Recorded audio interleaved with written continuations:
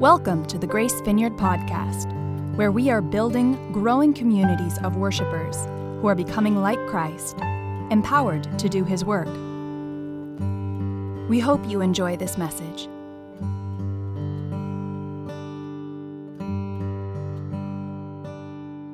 So we're talking about primarily the gospel of grace, especially the way Paul, who wrote the book of Galatians, is telling it, and the things he has to say, some concerns he has. And just kind of to give us a running start where we've been. So 2 weeks ago, we remember what we talked about 2 weeks ago? You're dead to me. Does anyone remember you're dead to me? Okay. So the idea there was that Paul made this rather astounding statement. It's really astounding if you haven't heard it before. Many of us have been in the church and we've heard this over and over, and it's like, yeah, of course. But if you haven't heard it, it's like a revelation, and it certainly was a revelation when Paul got it, that when we put faith in Jesus, the Messiah, the Son of God, who has come from the heavens, the eternal Creator is the one who was the Messiah. That was a surprise. They expected a human. They didn't expect a human who was also God. That was kind of a new idea. But God surprised everyone and said, yeah, I'm going to come myself. And I'm going to bear away everyone's sins. And once it happened, Paul, who was a really great Hebrew biblical scholar, could look at the Old Testament prophets and go, oh, it was always there. Now I see it. He is the Son of God. He's the Son of Man, and he's the Son of God. He's fully human, fully man. There's this revelation. But then he said, this is the revelation that was new and that we got from You're Dead to Me, or You're Dead to Me came from this. When we put our faith in Jesus, a lot of stuff happens. Salvation, being made right with God, entering into relationship with God, coming from nothing but trusting in Jesus, the Son of God, the Son of Man, who takes upon himself the sins of the world on the cross. When we put our faith in him, he dies and is raised again, something remarkable happens. We're born spiritually, and we identify in a union with Jesus that is supernatural. It's almost mystical. His death becomes our death. His resurrection becomes our resurrection. And the way Paul put it was, he said, I have been crucified with Christ. So I'm dead to sin. He also said, I'm dead to the law. Here's the part where he said, I'm dead to sin. I'm just kind of reviewing. This was written in the letter to the Romans in response to this issue of God's grace and what does that mean for us since we don't have to do anything other than just receive it by faith. He said, should we go on sinning so that grace can increase? This is Romans chapter 6. What should we say then? Should we go on sinning that grace should increase? By no means. We died to sin. And that's where I started saying, sin, you're dead to me. How could we live any longer in it? Don't you know? And he said, oh, no, I didn't know, actually, Paul. I'm glad you're teaching me. Don't you know that all of us who were baptized into Christ Jesus were baptized into his death? We were therefore buried with him through baptism into death, in order that, as Christ was raised from the dead through the glory of the Father, we too may live a new life, a resurrection life. So that was like a revelation. We're dead to the law. We're dead to sin. Now, I'm going to read the part where he said we're dead to the law. When we get to Galatians, I'll kind of back up and do a running start from that. But anyway, there was this, for me, a very helpful way of living when sin and temptation and the law converged to try to take me down. You know, thou shalt not. Okay, and then sin comes, oh, well, let's get technical about it. Maybe you can do this, but not that. And then this whole, you know, all the craziness in our minds when we're tempted. And I learned I can go, Mr. Law, I'm dead to you. Sin, I'm dead to you. I will not give my body that has been killed and raised again with Jesus. I will not give my body over to sin. My mind, I'm giving over to righteousness. My legs, my hands, my eyes, my thinking, every part of me, I'm not going to give it over as a servant of sin. I'm dead to sin. I'm not going to let sin be my master. I'm not under sin and I'm not under the law. I'm dead to sin and I'm dead to the law. You're dead to me. And I don't think it's up yet, but We'll hopefully have that on our podcast soon if you missed it or want to hear it again. But then last week, so that was 2 weeks ago, last week we, on Father's Day, told a story that most of us would know about grace, about the Father's love for us. And the story is often told from the point of view of the prodigal son and the son that goes away and comes back, but we really focused on the role of the Father. And you'll remember the son took his inheritance and went and wasted it on all sorts of crazy living. He's now broke, hungry, in the worst place of his life. He's lost everything. He thinks, well, maybe if I can go to my dad's house, at least the slaves there, the servants, the hired hands, not slaves, but the hired hands, they have food. Maybe he'd hire me. I'll go back. And as he's on his way back, the Father, and it's a story of God's grace. It's the story of what God is really like.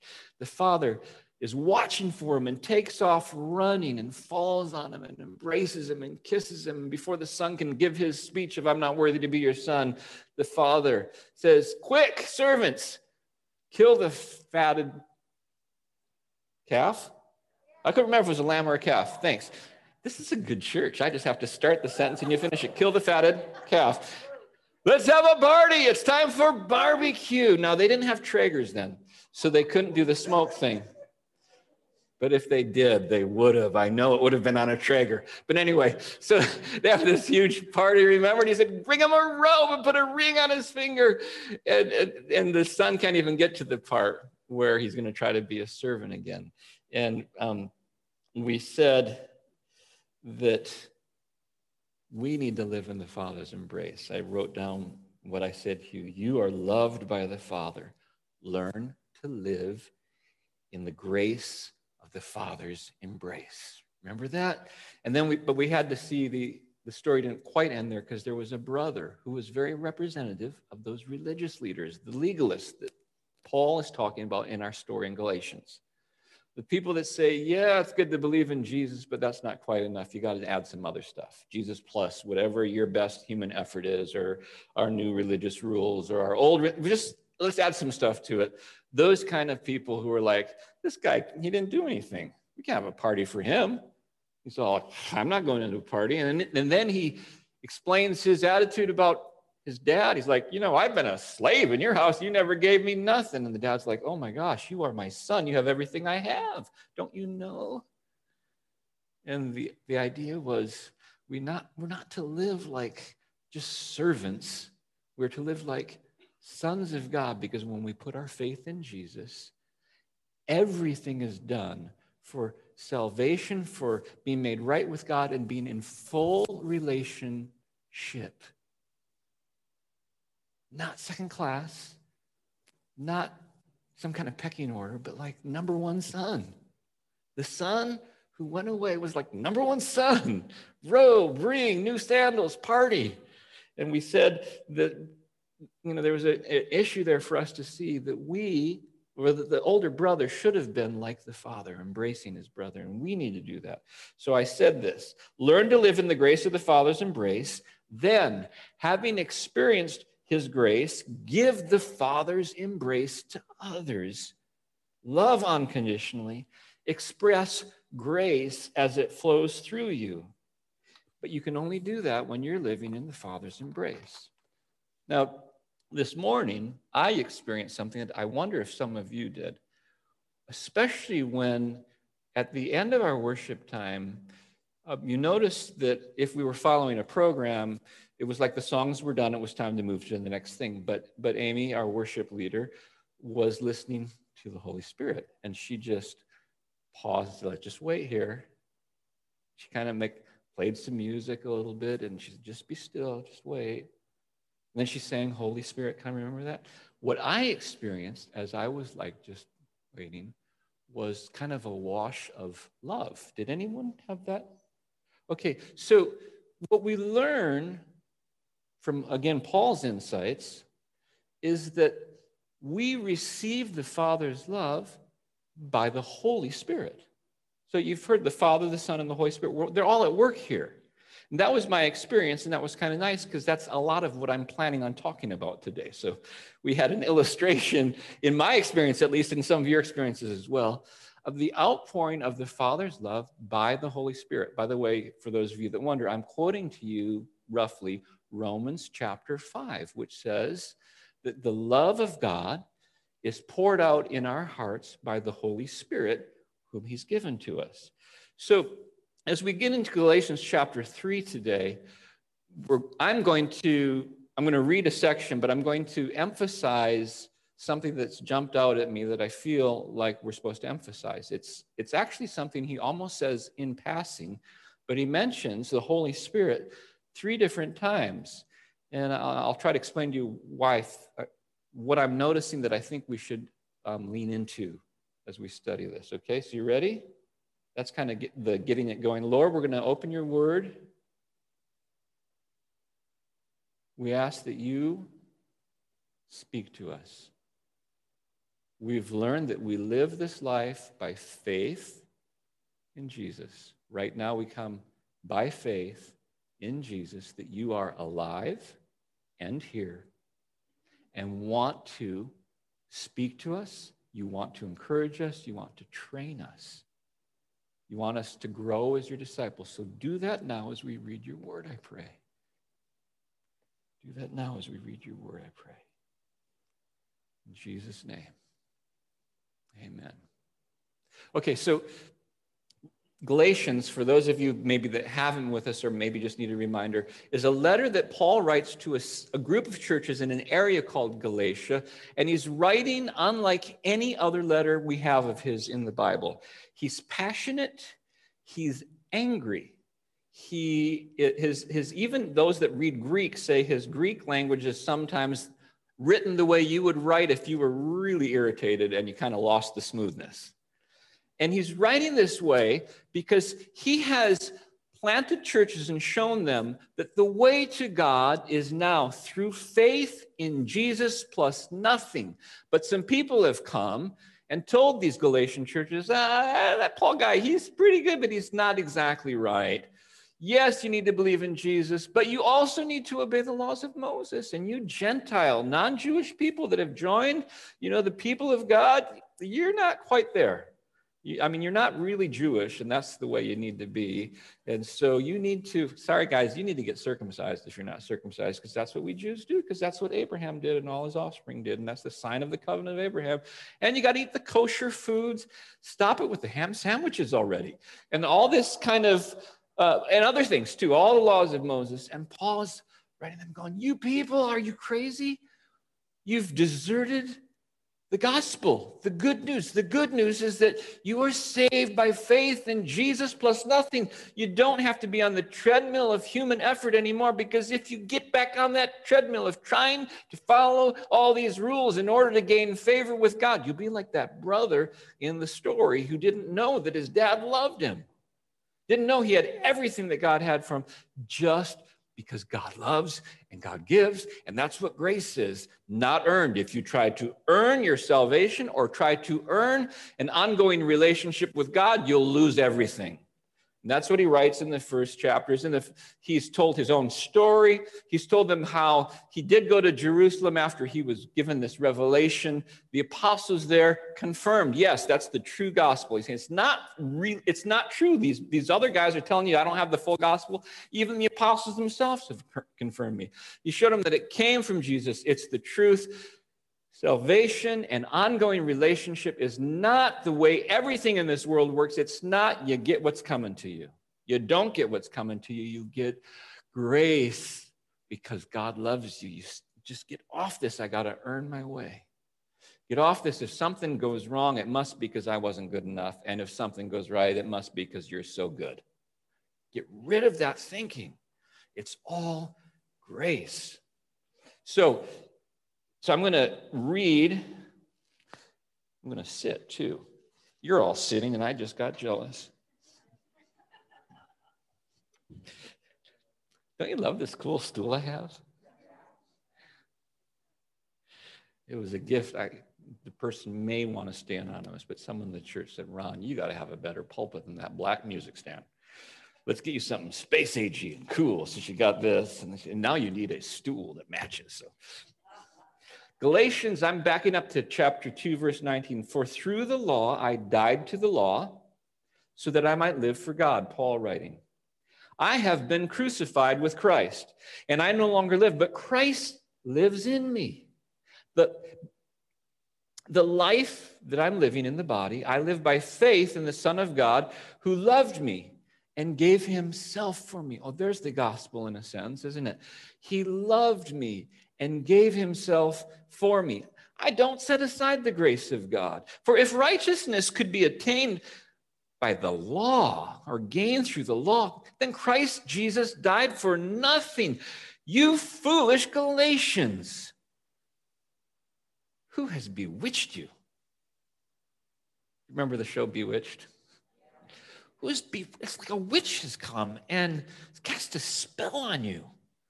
What is going on with you? Who has bewitched you?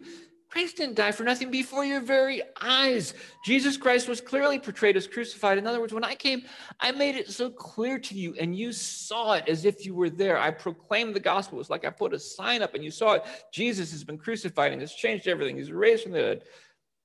Before your very eyes, Jesus was clearly portrayed as crucified. I'd like to learn just one thing from you. And now what he's going to do is he's going to appeal to their own common experience of their life of receiving from God without works, only by faith. And he'll throw in a little theology and then get back to their experience of the Holy Spirit. And look for the Holy Spirit. Watch for the Holy Spirit being mentioned here. I'd like to learn just one thing from you. Did you receive the Spirit by observing the law? Or by believing what you heard? Are you so foolish? And these are a series of rhetorical questions. In other words, a question where we all know what the answer is, but I say it for emphasis. Like when a mom would say, "What is wrong with you?" She's not really asking you, "Well, what happened was I was born," and she, right? "Were you born in the barn?" Right? You ever have that one? You left the door open again. It's that kind of thing. Did you receive the Spirit by observing the law? Well, of course not. Or by believing what you heard? Well, we believed.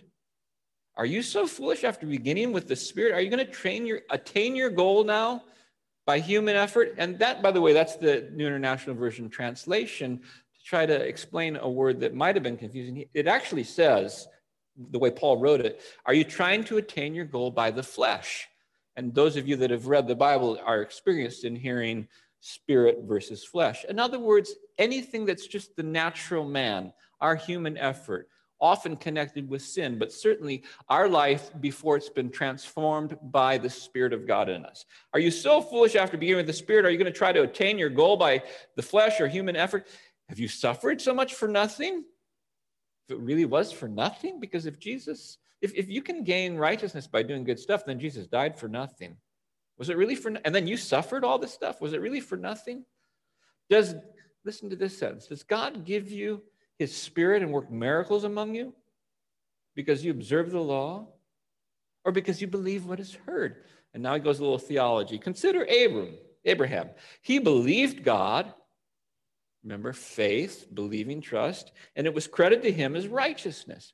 He believed God. This Abraham, years and years, thousands of years ago, he just believed what God said, and God said, good enough, I'm going to give you righteousness that way. Understand then that those who believe are children of Abraham. Now that didn't make us go, what? But it would have made Jewish readers go, what? Because they understood they were the chosen people of God, the special people of his name, because in particular, they were the direct offspring of Abraham, God's chosen man. God had chosen Abraham and said, I'm going to build a nation from you. Surely my standing with God, they would have thought, is because of my ethnicity. We're better than everyone else because God chose us. And here Paul says, those who believe are the children of Abraham. This is an entirely new concept at the time. That God is forming a people who are both the natural offspring of Abraham, the Jewish people, and everyone who has the same kind of faith as Abraham, including the Gentiles. Now it's Jews and Gentiles. And in fact, he'll later go on to say, those who are natural descendants of Abraham, but don't have the faith of Abraham, aren't even considered really the people of God. They're like a branch that's been broken off a tree and another branch has been grafted in. That's another whole story. But this is an amazing concept for these people. You have a church that has Jewish people and Gentile people, and guess what? You're all the same before God because you've come in by faith. You're all the children of Abraham. And then he says this, the scripture was like prophetic. These words we read in Genesis spoke in advance because they foresaw something. The scripture foresaw that God would justify, save, make righteous, make right with God, the Gentiles by faith, and announced the gospel in advance to Abraham when he said these words. If I can find my place. When he said these words, all nations will be blessed through you. So those who have faith are blessed along with Abraham, the man of faith. All who rely on observing the law, you Galatians, that are foolish and bewitched, they are under a curse. The curse of the endless treadmill of human effort that you can never attain, and you never feel like God is pleased with you because you can never get good enough. Cursed is everyone, it's written, who does not continue to do everything in the book of the law. That's a direct quote from the Old Testament. Clearly, no one is justified before God by the law because the righteous will live by faith, or the just will live by faith. That's another quote from a prophet. I think, is that Amos or Habakkuk? In any case, the just shall live by faith, and I forgot the reference. Paul is quoting an Old Testament prophet when a Catholic priest in the 1500s named Martin Luther, who was trying to get right with God by following the best things he could do of penance and getting, suffering and hurting and praying and praying and praying. And even he went to a place where he thought if he crawled on his knees up these steps to the cathedral, maybe that would make him right with God. He read these words, the just shall live by faith, and had a revelation that changed human history. He was like, oh, it's faith in Jesus plus nothing. That was Martin Luther, and the whole Protestant Reformation came out of that revelation. The just will live by faith. But the law is not based on faith. On the contrary, the man who does, quote, these things will live by them. Christ redeemed us from the curse of the law by becoming a curse for us. It is written, cursed is everyone who's hung on a tree. He redeemed us. Here comes the purpose statement. Why did God redeem you? What was one of his purposes? He redeemed us in order that the blessing given to Abraham might come to also the Gentiles through Jesus Christ, so that by faith we might receive the promise of the Spirit. Now, you'll hear that phrase in Paul's writings, the promised Holy Spirit. Paul understood that the outpouring of the Spirit of God on people, Jews and Gentiles, was a fulfillment of prophecy. He was the promised Holy Spirit, that in the end times, the last day, God would pour out his Spirit on all flesh. And he understood the outpouring of the Spirit is one of the many promises that have shown and proven and demonstrated the end has come in Jesus Christ. And we are a people who are living in the ends of the age. In fact, we are living in the presence of the future. We have, because of the Holy Spirit, the taste of the powers of the coming age here and now. Now, as I'm reading this last week, I'm remembering an event that happened to me that has nothing to do with this story, but something triggered, and maybe you'll catch the connection. Hopefully you will. When I was 11 years old, that was a long time ago, I had two new acquaintances. One was a kid named Andrew who had just come off the mission field and joined our church with his parents. And my mom invited him and his mother to come over to our house in Arizona, where everyone has a pool because it's stinking hot. It was like 120 when Steve was there, right? 118. So you have swimming pools. It's the end of school year, beginning of summer. And so his mom and Andrew came over, and we're going to have a play date at 11. But I had a new friend that year in school whose name also was Ron. There's a lot of Ronnies. And his last name was my middle name. So I thought, that's amazing. Wow. So I asked Mom, can Ronnie come over too? So we had a pool day, right? You picturing this 11-year-old, you play in the pool. And after the day ended, my mom had to confront me as a mother should. And what happened was I pretty much ignored Andrew all day and gave all my time with my new friend, Ronnie. And so we played together in the deep end and we're diving for stuff. And Andrew was just kind of by himself. And Mom said, you basically ignored Andrew all day. And of course, that hit my 11-year-old heart. And I was like, oh my gosh, that's awful. And I felt bad and I had to try to make it up to Andrew. Has anyone ever done anything like that? You felt bad? So I'm reading about Paul, this section I just read, and this memory comes to me, and then this thought. Do Christians today often treat the Holy Spirit the way you treated Andrew? Sink in for just a second. I mean, we have him in our theology. We believe in the Trinity. We've read about the Holy Spirit. But do we read what Paul just said in passing and not even notice? Did you receive the Spirit by the law or by faith? Does he give you his Spirit and work miracles among you? Does he give you his Spirit and work miracles among you? Now, you can say things. See, Paul didn't give them a teaching about God giving the Holy Spirit or God working miracles by the Holy Spirit among them. Didn't give them a teaching because this was their common experience. So he could say, like assumption. Has anyone ever eaten at McDonald's? Has anyone ever had a McDonald's French fry? What do you think? That's what I'm talking about. So I could, if I were talking to you about something, I tried to come up with an illustration, I might say, when you go to McDonald's and you order French fries that are going to be delicious, do you get them because you just order and have faith that the server is going to make them and give them to you? Or do you have to go harvest potatoes and bring them in and cut them up and fry them up to get good fries? I could say that because everyone knows that you get really good fries at McDonald's.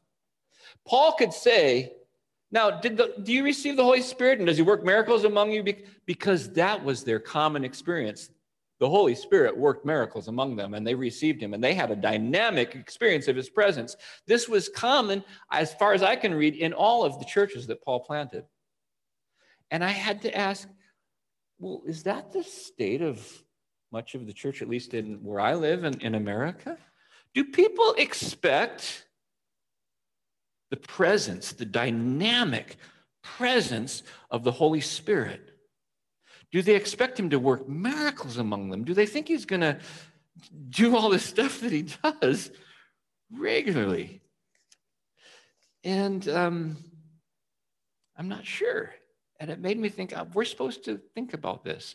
So this is kind of a sideline talk about what happens with the gospel of grace, but I'm going to focus for the next several minutes on the Holy Spirit and what he can be expected to be like in the experience of normal everyday Christians.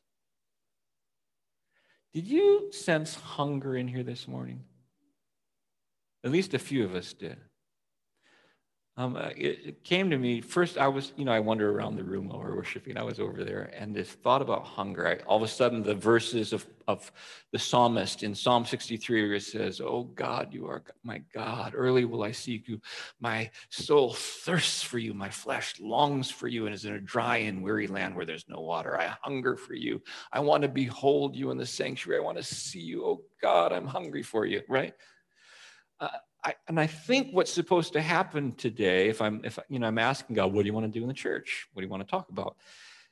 We're growing as disciples. What do you want to say? And I feel like he wants us to be expanded in our expectation and our hunger for a dynamic, living relationship with the Holy Spirit, including all the many things that the Holy Spirit does, including working miracles. So here's some thoughts from Paul, just to dial this up in our mind. When Paul's writing to the church at Corinth, he is able to say this: My message and preaching were not with wise and persuasive words, but with a demonstration of the Spirit's power, so that your faith might not rest on men's wisdom, but on God's power. I wasn't just a great orator, but when I came, the Holy Spirit was present in power. To the church at Thessalonica, he says this to them: we know, brothers, loved by God, that he's chosen you because our gospel came to you not simply with words, but also with power, with the Holy Spirit, with deep conviction. That was his regular, everyday experience. I'm thinking, well, what might that look like? Well, I'm reminded, I told you this story, but I'll read it to you briefly. One of the churches in Galatia receiving this letter that we're reading was there when the church was started in a place called Iconium. And we can read the story in the history book called Acts. In Acts chapter 14, verse 8, Luke, who's the author, the historian, writes this: in Lystra, which is a city in Galatia, there sat a man crippled in his feet who was lame from birth and had never walked. He listened to Paul as he was speaking, but Paul looked directly at him, saw the faith that he had to be healed, and called out, "Stand up on your feet." At that, the man jumped up and began to walk. Whoa, that's how that church started. So Paul could say, Galatian in Iconium, did you receive the Holy Spirit and have God working by the Spirit miracles among you because you observed the law, or because you just were believing? This man had faith to be healed, and that's all. He didn't earn it. He didn't do anything. He just had faith, and God worked miracles among them.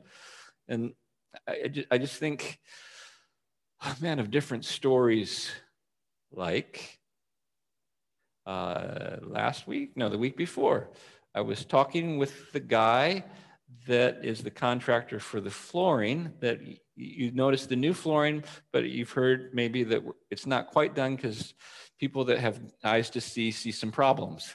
And so he's going to be doing many repairs. But anyway, he came in to see me and he said, "Oh, my leg is killing me," from the work the day before. So I said, I pray for stuff like that. May I? And I put my hand on it was his left leg right here. And now this is my hand, and there's nothing up my sleeve, and there's no miracle working power in this hand. Not a thing. There's nada. But I know someone has something. Holy Spirit, would you come? This guy's hurting, and you love, and this guy knows Jesus. This guy's hurting. Would you come? And I just waited. And he said it was getting really hot. Like my leg's burning up. Well, sometimes when there's power, things get hot. That's interesting. And I said, well, feel my hand. My hand's completely not hot. So that's interesting. Well, maybe God's doing something. By the way, I'm giving you example from my life as instruction for how I'm hoping that you will do. All of you. You see someone hurting, you think maybe God will heal. What are we talking about? Building expectation for the kind of life with the Holy Spirit that doesn't forget that he's present. Because when I was sitting in that chair, guess who was with me? The Holy Spirit. And it would be good for me not to ignore him. He's with you. Have you put your faith in Jesus? Then the Holy Spirit lives inside of you, and he's with you everywhere you go. And he might want you to acknowledge his presence. Let me say it differently. He wants you to acknowledge his presence. So I said, well, that's good. My hand's not hot, but you have heat. Okay. But I want to know, is the pain gone? So he gets up and he starts walking around. He goes, "You've got to be kidding me. You've got to be kidding me. It's all gone. The pain's all gone." Now, that did not come about because that week I said, I know what I need. Faith in Jesus plus fasting and prayer.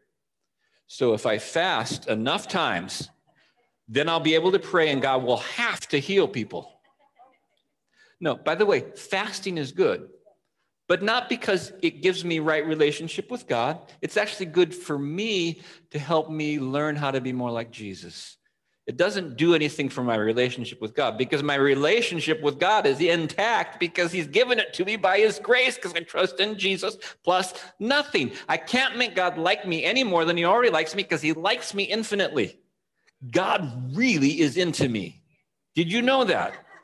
He loves me so much, and he loves you so much, and it's not about what you do. It's about what he does. God is love. Receive the Father's embrace. Okay, so that happened, and that was kind of cool. This week, I heard, no, it wasn't this week. I'm lying again. It was 2 weeks ago. I was at a gathering with some pastors, and we were just talking about what's going on in our churches. And this, I don't know if this guy wants to stay anonymous either. So he's a pastor in Vista. And he began talking about how he's been hearing, he thinks from God, kind of a vision, in the sense, not like a vision like he saw Jesus driving a car with the windshield wipers like Darius saw, but it's a vision of what some dramatic changes they are to do with their church. Now, he pastors a church that is like 90 or 100 years old. And they have property in Vista. They're established. They're very conservative. They're not the kind of church that typically would have a lot of experience of miracles and God speaking, and yet he feels like God said, you're supposed to do this radical thing that involves completely selling all their properties and changing everything. And if you know old people in a church that have been there for he's got people in his church that were 10 years old and they're 90 now, right? So he's got to convince them, we're going to sell the church you grew up in because God talked to me, right? So he's telling me this story, and he's been praying, and it's like, oh, he's not telling me, he's telling us. So one of the old guys, I think is on the board, I'm not remembering that detail, I think he's on the board, comes to meet with him, and he's like sweating. I'm supposed to tell him this thing that I think I'm doing.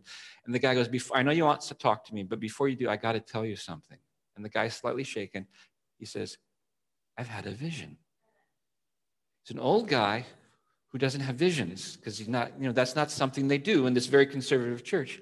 And he describes to the pastor's plan for the church, for what they're supposed to do. And the old guy's like, I can't believe I'm telling you this, but I think we're supposed to do this and this and this and this. And it's everything the pastor was going to tell him on the board that he thinks he's supposed to do. What is that?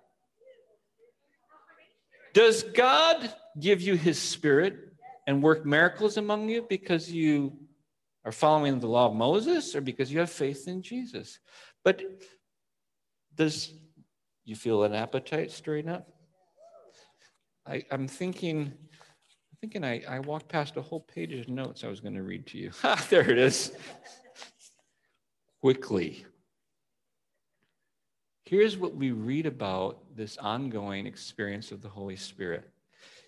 These are just some thoughts I just put in my Bible program.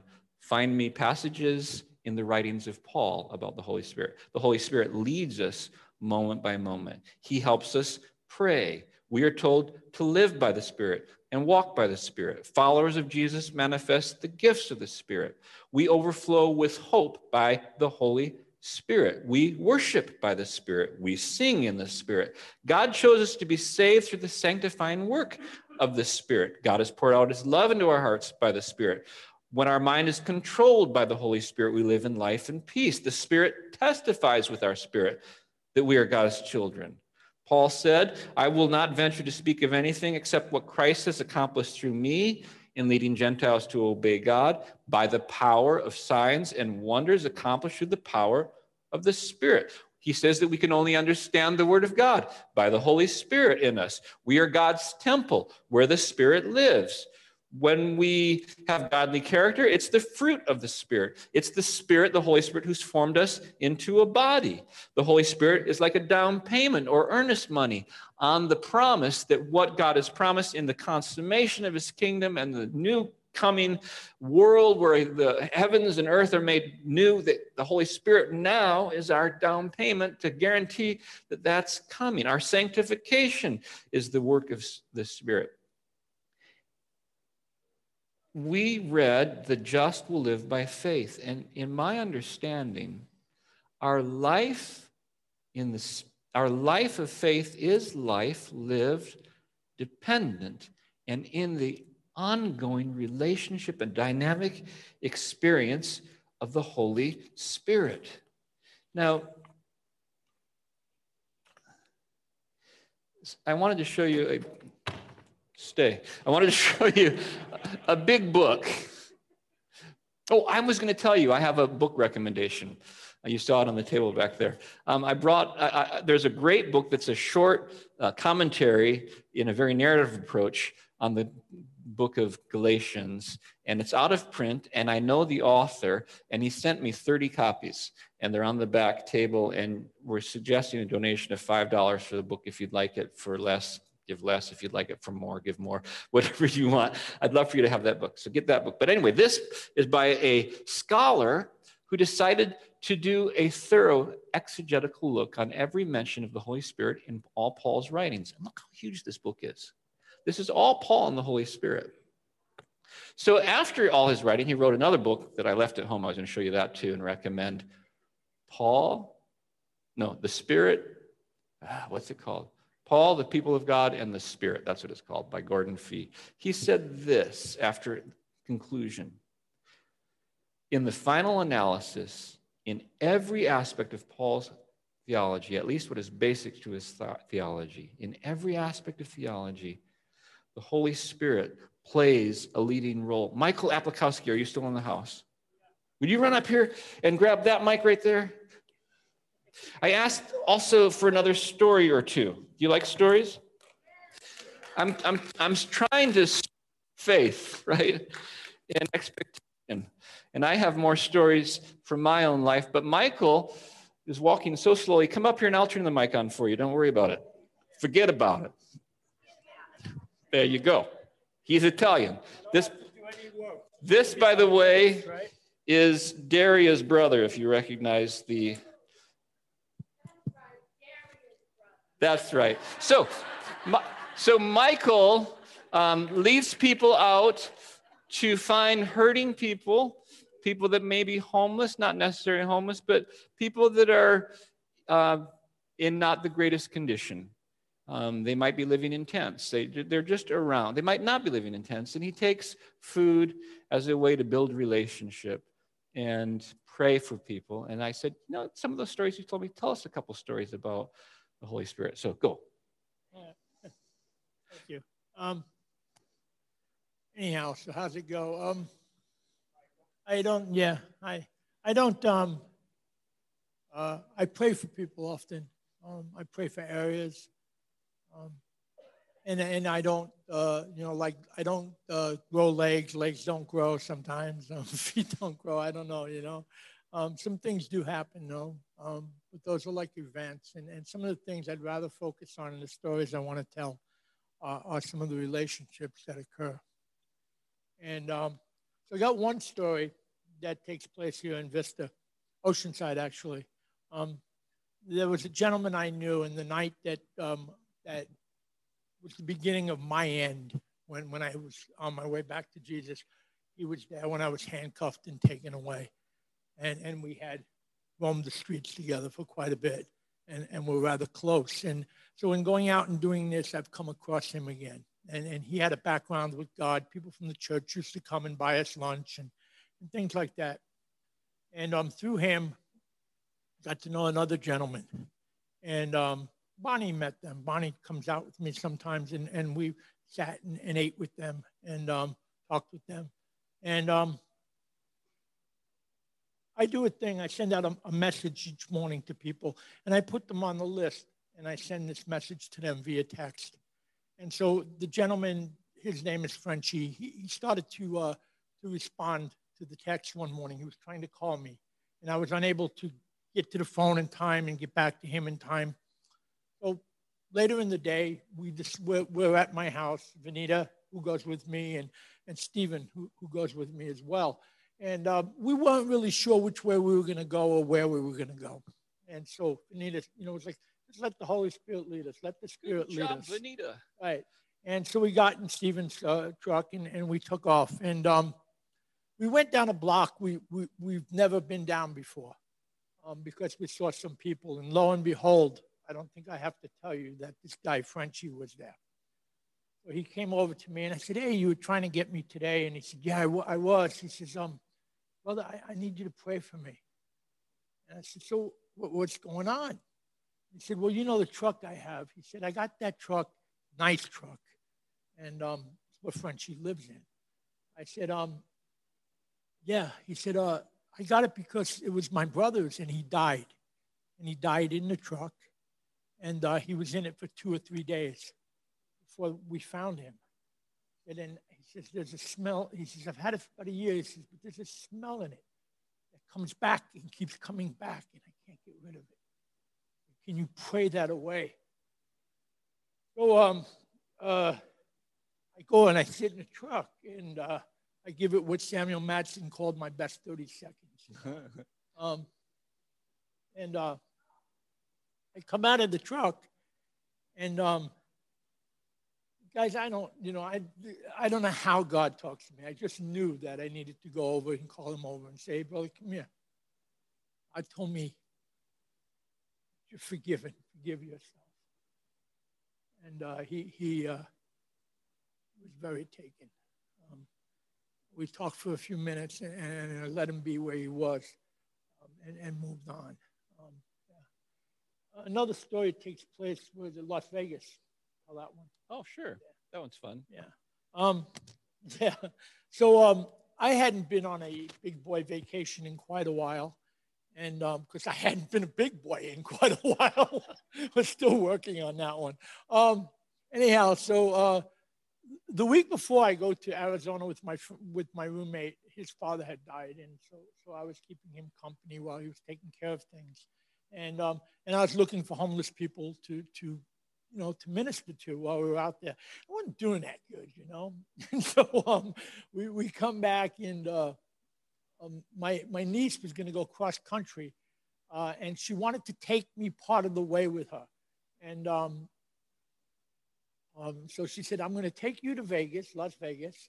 We're going to spend a few days there, and then I'll let you fly back. We'll drive down there, and you can fly back. I'll fly you back. So I was like, who's going to say no, right? Talk about grace. And so I go with her, and we stayed at the Hollywood Hotel. And it was like the room was like a lot of money and all this. And again, I'm looking for people to minister to on the Strip in Las Vegas. And so the last day that she's there, she left early because their trip was going to start. And my plane was going to leave later. So I was just hanging out. And we'd had breakfast together. And I ordered an extra breakfast. And I was going to go out on the Strip and find somebody to have breakfast with. So I go about my journey. But, man, some days, like, I don't have everything it takes, And I was getting frustrated. I was offering people breakfast, and they just weren't interested or whatever. I don't know what was going on. And finally, I sat and I prayed, and I called the Holy Spirit, and I asked for a little bit of help, to give me a hand here. Yeah, because, like, understand something. Some days I go out and people will ask me, I go to give them lunch, and they'll say, well, what do you got? And I've once or twice said, I'll tell you what, I don't have a menu. Sometimes my heart's not exactly what it should be. Understand that, okay? This is not, I don't want to give you the impression that I live a saintly life at all, okay? Right, yeah. Let's make no mistake. I even got mad at my sister for coming up here and thinking she's going to take the stage for me this morning. If you've ever driven with her, trust me, you will see Jesus. But anyhow, back to the story, right? Okay, and I need to. One of the things I need to do is I need some laughter, because that's my defense mechanism. Because what occurred to me in Las Vegas. So I go, and I go over to a guy, and I said, hey, are you hungry? Do you want something to eat? And he says, why? What do you got? And I got breakfast. Well, yeah, I'm real hungry. I said, yeah. I said, okay. He says, what's in it? So I said, well, why don't we sit down and we'll go through it? So we go sit down. There's a little wall there. And we're sitting this is Vegas. We're on the Strip. And we're sitting there about to have breakfast. I open it up, and to-go container, and I said, well, I got some bacon. He said, I don't eat bacon. I said, well, you know what? I do. So now I'm eating the bacon, and I'm trying to hold on here, guys. Trust me, right? I said, eggs. Don't eat eggs. I said, well, I'm really not in the mood for eggs either. I said, you eat potatoes? Yeah, I'll eat potatoes. So he starts picking up potatoes with his hand. I said, and he says to me, looks at me, he says, hey, brother, he says, I got to tell you something. I said, what? I lied to you. What do you mean? I ain't hungry. No. I said, well, I just wanted to break bread with you. And I had some tortillas, and I was holding the tortilla out to him when we said that, and he ripped it in half, you know. Toasted each other with the tortilla. And you know, right there, the word communion took on a whole different meaning to me. Yeah, and a remembrance of him, you know. And I just want to end with this really quickly. When we engage in this, when we go to do this, you know, like I think I'm throwing seeds out here and things are happening. Along the way, what's happened is Scott's here, Renita's here, Stephen's here, Mark's here, other people that have shared with this, even this young lady here. We did this together. Remember, we hung out on the corner together, remember? Yeah. And I have relationships with these people today. When I came here a couple of years ago, I hung out with that guy right there, Snake. The only thing I had a relationship with was a snake. And Takashi was trying to be my friend. And right or wrong, Snake, I used to tell Snake, dude, how do I tell this guy I don't want nothing to do with him, to go away? And that's the kind of human being I was, you know. But as the father, you know, as I became a better son to the father, all this happened, you know.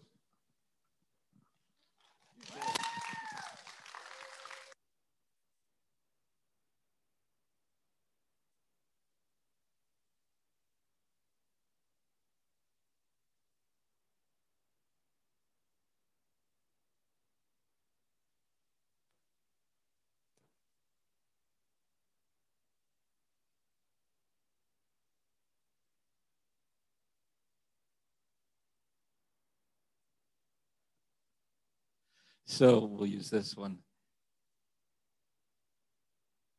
What were we talking about? Oh,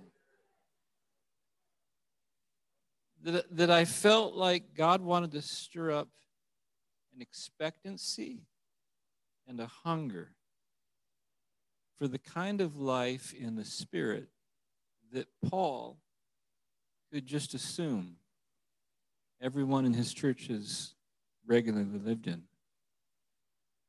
Because we may, in our culture, far removed from these first century church plants,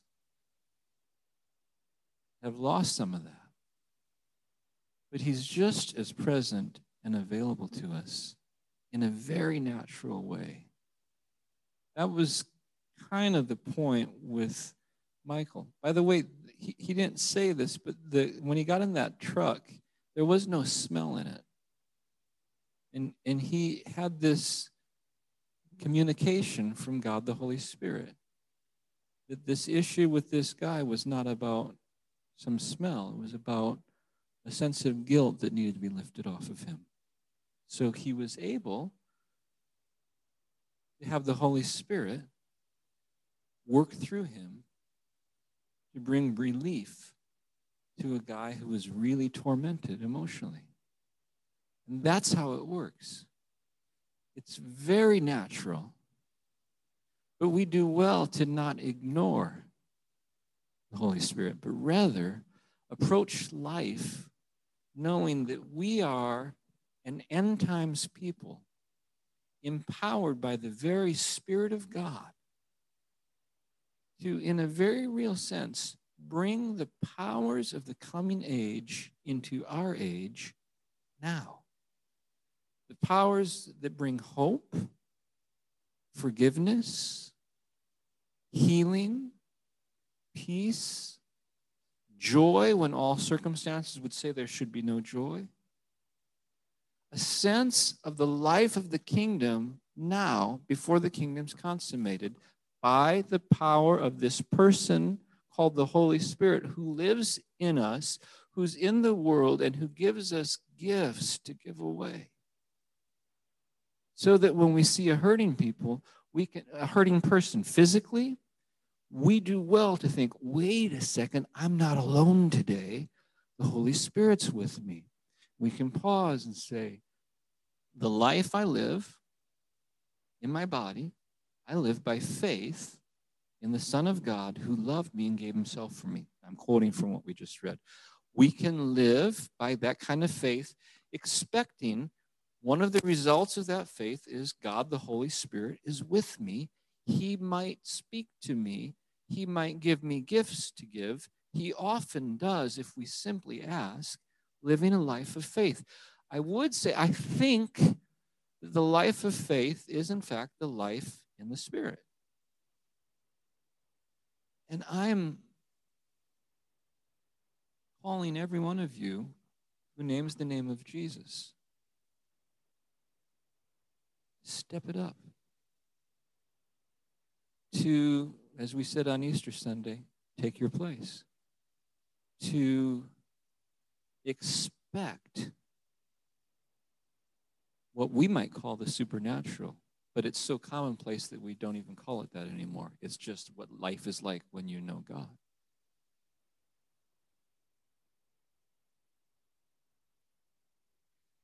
One of the parts we can play is to simply ask. You know, in one of Paul's letters, he told the church at Ephesus, be filled with the Spirit. Like he was telling them there's something to do. He told his son in the faith, Timothy, stir yourself up or fan into flame the gifts of the Spirit. There's an asking and a posture that longs for and expects God to be present. Doesn't work him up. It's not like we do something, follow some formula, pray a certain prayer, do a certain dance, wave a certain flag, fast a certain fast, sing a certain song, and then God has to do what he wants. It's not that at all. It's that God is very present and we might be ignoring him. So all the things that we do are about just helping our own posture be ready to receive what God already wants to give. Does that make sense? I don't know if I said that well. So why don't we stand up? Is that what we want to do? Yeah. I want to all just stand up and change posture. But I want to give us an opportunity to first ask for a refreshing of our awareness and a refreshing of the presence of the Holy Spirit in us, and also to practice. So I'll tell you how to do that. Are people leaving? Bye. Thanks for coming. So we will, the rest of us, let's just put ourselves before the Lord. Holy Spirit, we pray that prayer that people have been praying to you for hundreds or thousands of years. Come, Holy Spirit. We know you're here, but we're asking specifically come in a manifest way upon us. We know you're everywhere, so we're not like saying you're not here, but we're saying come, manifest yourself, give gifts. Raise our awareness of you. Fill us freshly again. Anoint us again. We know you're in us, but it seems like we leak. So fill us up again. Fill us up again. We hunger for you. So I said I wanted to give us an opportunity to practice. And here's how I want to do it.